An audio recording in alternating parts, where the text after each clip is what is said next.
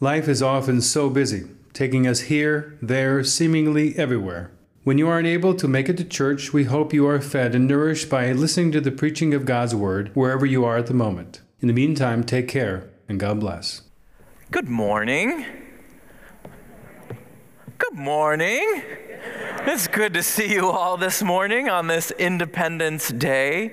Again, I mentioned earlier we continue our sermon series, Because Jesus is a Blessing. We've been asking this question, why Jesus? I think it's been really helpful to turn our hearts and our minds onto Jesus, to read these words from Jesus, to hear these stories of Jesus anew for each and every one of us.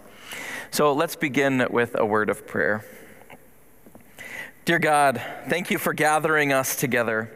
Help us to hear a message, prepare our hearts to see who you are, how you are moving us to notice that you indeed are blessing us and your whole world.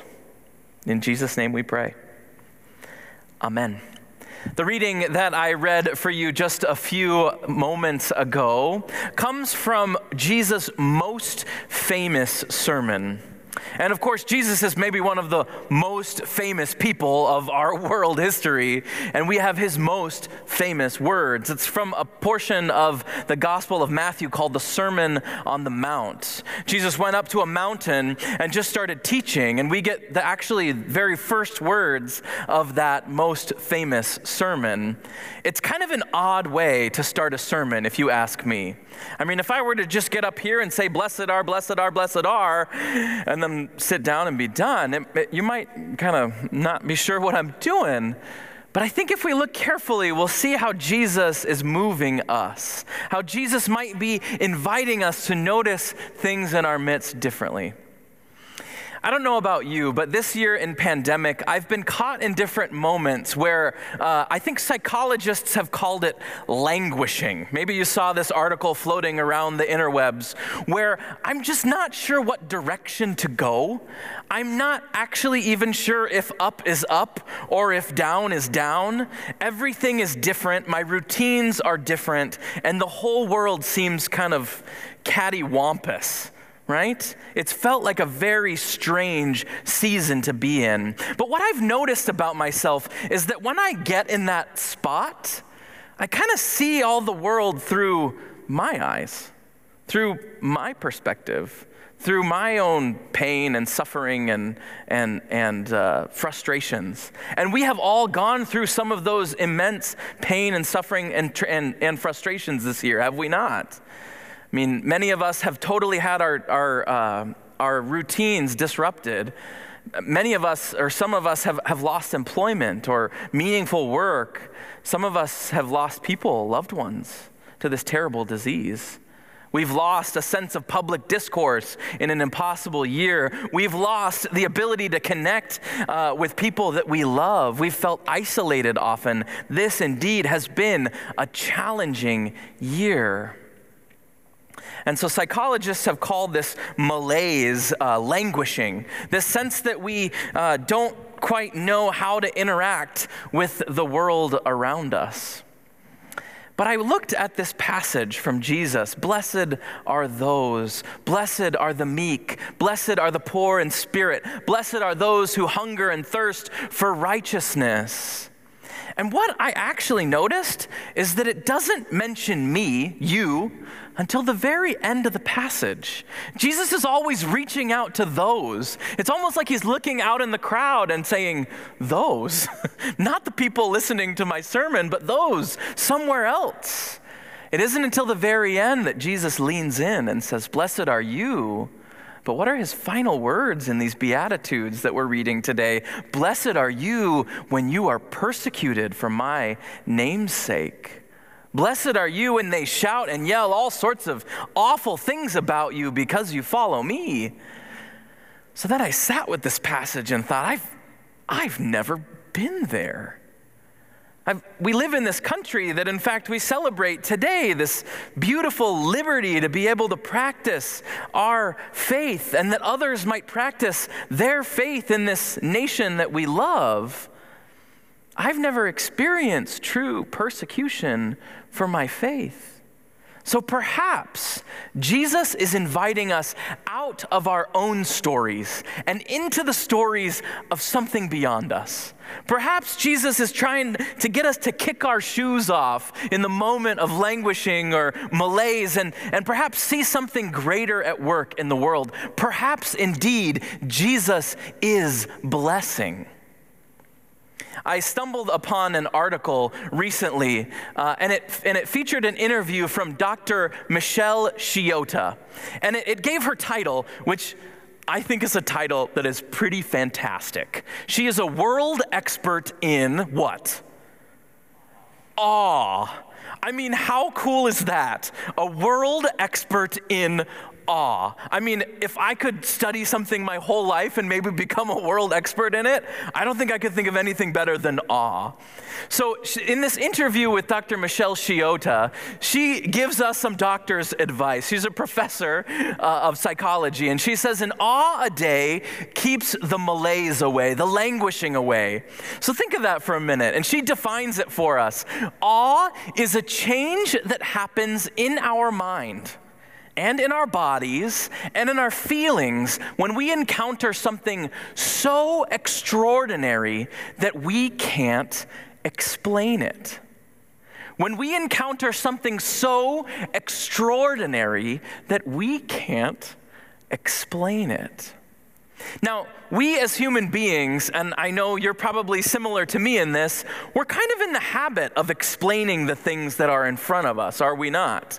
So that sense of not being able to explain something isn't in our hardwired, modern, contemporary livelihoods. I mean, we walk around all day with a supercomputer in our back pockets. So if we see something that we don't know how to explain, what's our first go-to? Well, what does Google have to say about it? Right? Have you ever been in that moment where like you remember a fact from history class and you just don't quite know it? You're like, oh, I'll just double check it. And then you get the fact right? I mean, it's a lot of fun at dinner parties, right? You know, just pulling facts out of your back pocket. But this awe is a change that happens in our mind and in our bodies and in our feelings when we encounter something so extraordinary that we can't explain it. When we give up trying to look up what that means or what that looks like, it's a moment that actually interacts with our physiology, with our bodies, with our biology, which is what Dr. Shiota is suggesting. But I wonder, my friends, if we might add, as followers of Jesus, that it is a change that happens in our mind and in our bodies and in our feelings and in our spirits. Because I think awe does that for us. It recalibrates who we are in this world, how we interact with the people around us in our neighborhood, in our families, at our workplaces, at school. It changes how we interact with the world all around us. So, before we get too far ahead of us, I have 3 words for us today. I know that we do 3 points, but I can't keep 3 points in my head, so all I can come up with is 3 words. Are you ready for these? Down, up, rise. Can you help me stay accountable to these 3 words? Help me out here. Oh, you did it. You're just great preachers this morning. I think we're done. You thought, my friends, that one day we'll try that, all right? So we'll try that one more time. 3 words, 3 simple words. And what I want to invite you into with these 3 simple words, I've gone looking in my week, in these past couple weeks, thinking about times when I've been caught up into a moment where I could see some awe. They're simple things. They're nothing extraordinary. And I know that I am sharing 3 with you today. You could come up with 150 more in the week ahead. So that's what I'm going to invite you to start thinking about. So first, we will begin, of course, at the beginning with down. So I want you to actually look down. Do it with me. Come on. Look down. Do you see anything below you that will cause you an experience of awe? Maybe not. I'm seeing some like, I'm not so sure what you're after here, Pastor, sorts of looks. Down. So I thought I'd share a story. Last week, I was out greeting my family. I was helping out in the donut room across the hall, and my family, my kids and my wife Hannah were coming to the second service, and so I thought I'd meet them out there. They had seen what they thought were bugs, and I have a 5-year-old and a 7-year-old, and they don't like bugs at all, like kind of normal 5 and 7-year-olds. So they were really weirded out by what they thought were bugs all over the floor or all over the ground as they were coming into church. And they kind of got over it. And finally, when I took them out after church back to the car, we actually noticed what was on the ground looking down right in front of us. So I took a picture. Can you see it? Can you see it? I'm seeing some maybes, not quite sures. I'll make it a little easy for you. Can you see it yet? That's my lovely wife Hannah's toe. I'll hear about that later. Sorry, dear. Can you see it? Not quite. Let's make it a little bit easier for you. Can you see it now? Or can you see it now? These tiny toads were just hanging out all over by the front door right out here. There were dozens of them, if not hundreds of them. They were all over, and every time you took a step, they would just hop. And they were maybe the size of a pencil eraser.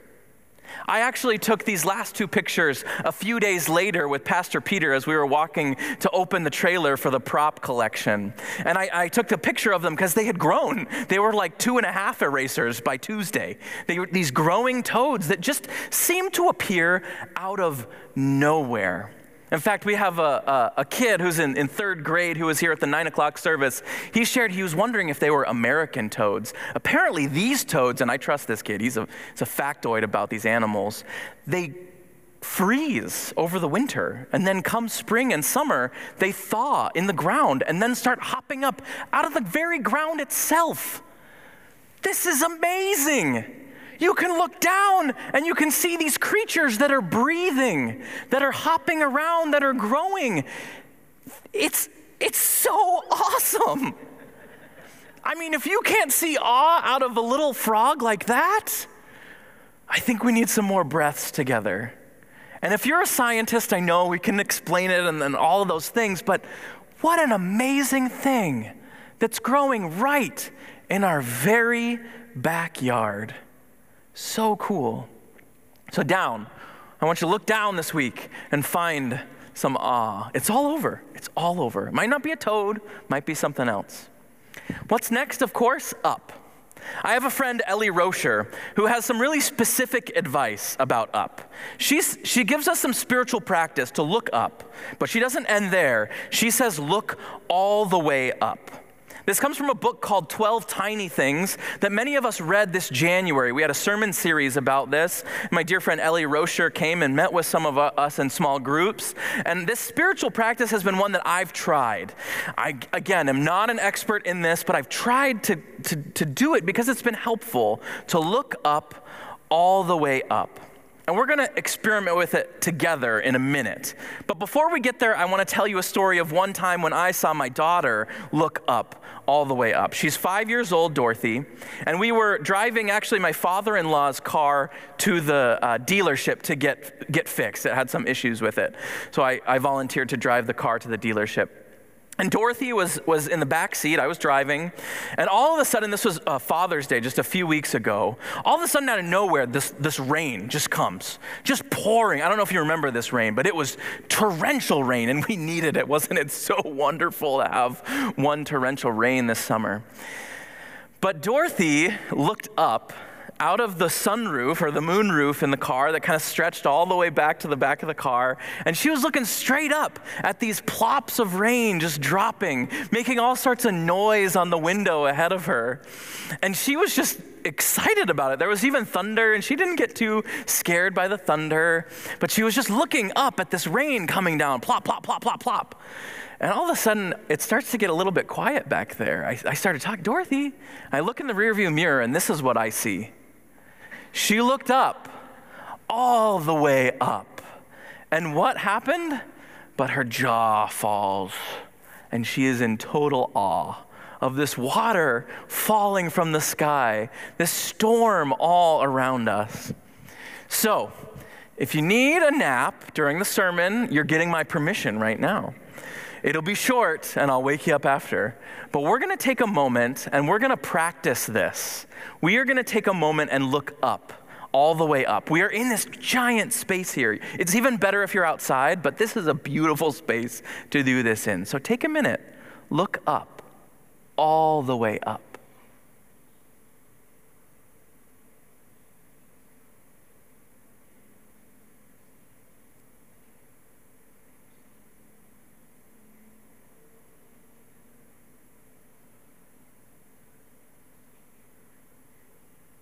Do you hear it? You're all looking in the same direction. It's quiet. You can hear the trickling of the living water back in the corner. Maybe you noticed something different about this space. I've done it twice now, and I noticed the light that's out right ahead of me, but maybe you noticed something even grander. And maybe as you settle back into sitting in your chair, you feel a little bit different. We breathed together for a moment. We looked in the same direction. I mean, how many times in a week can we get anyone going in the same direction for any period of time? And yet, what did we do right now? We looked up, all the way up. It recalibrates you. It resets your perspective. It gives you a sense that I'm just one mere speck. And this is a big building, but it's just one building. I think the psalmist said it right. In the Psalms, the psalmist says, if I rise on the wings of the morning, if I ride to the stretch of dawn, you are there, O God.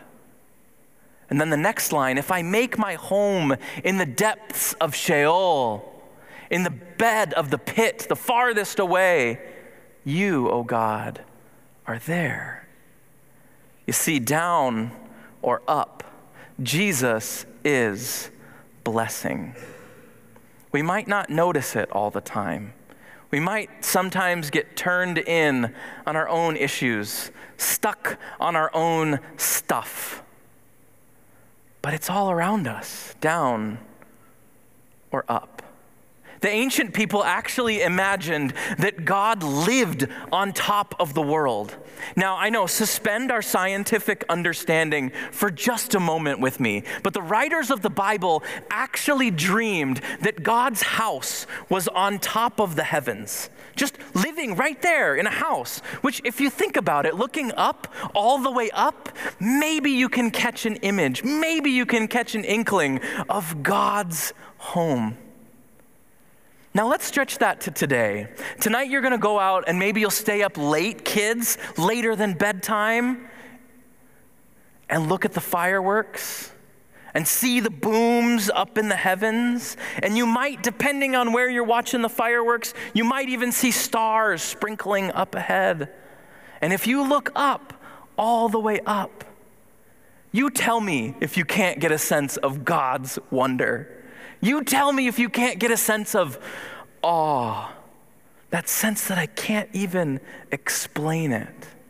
Science gets us close, but I think that reset of our spirits helps us reconnect with God, with nature, and with one another.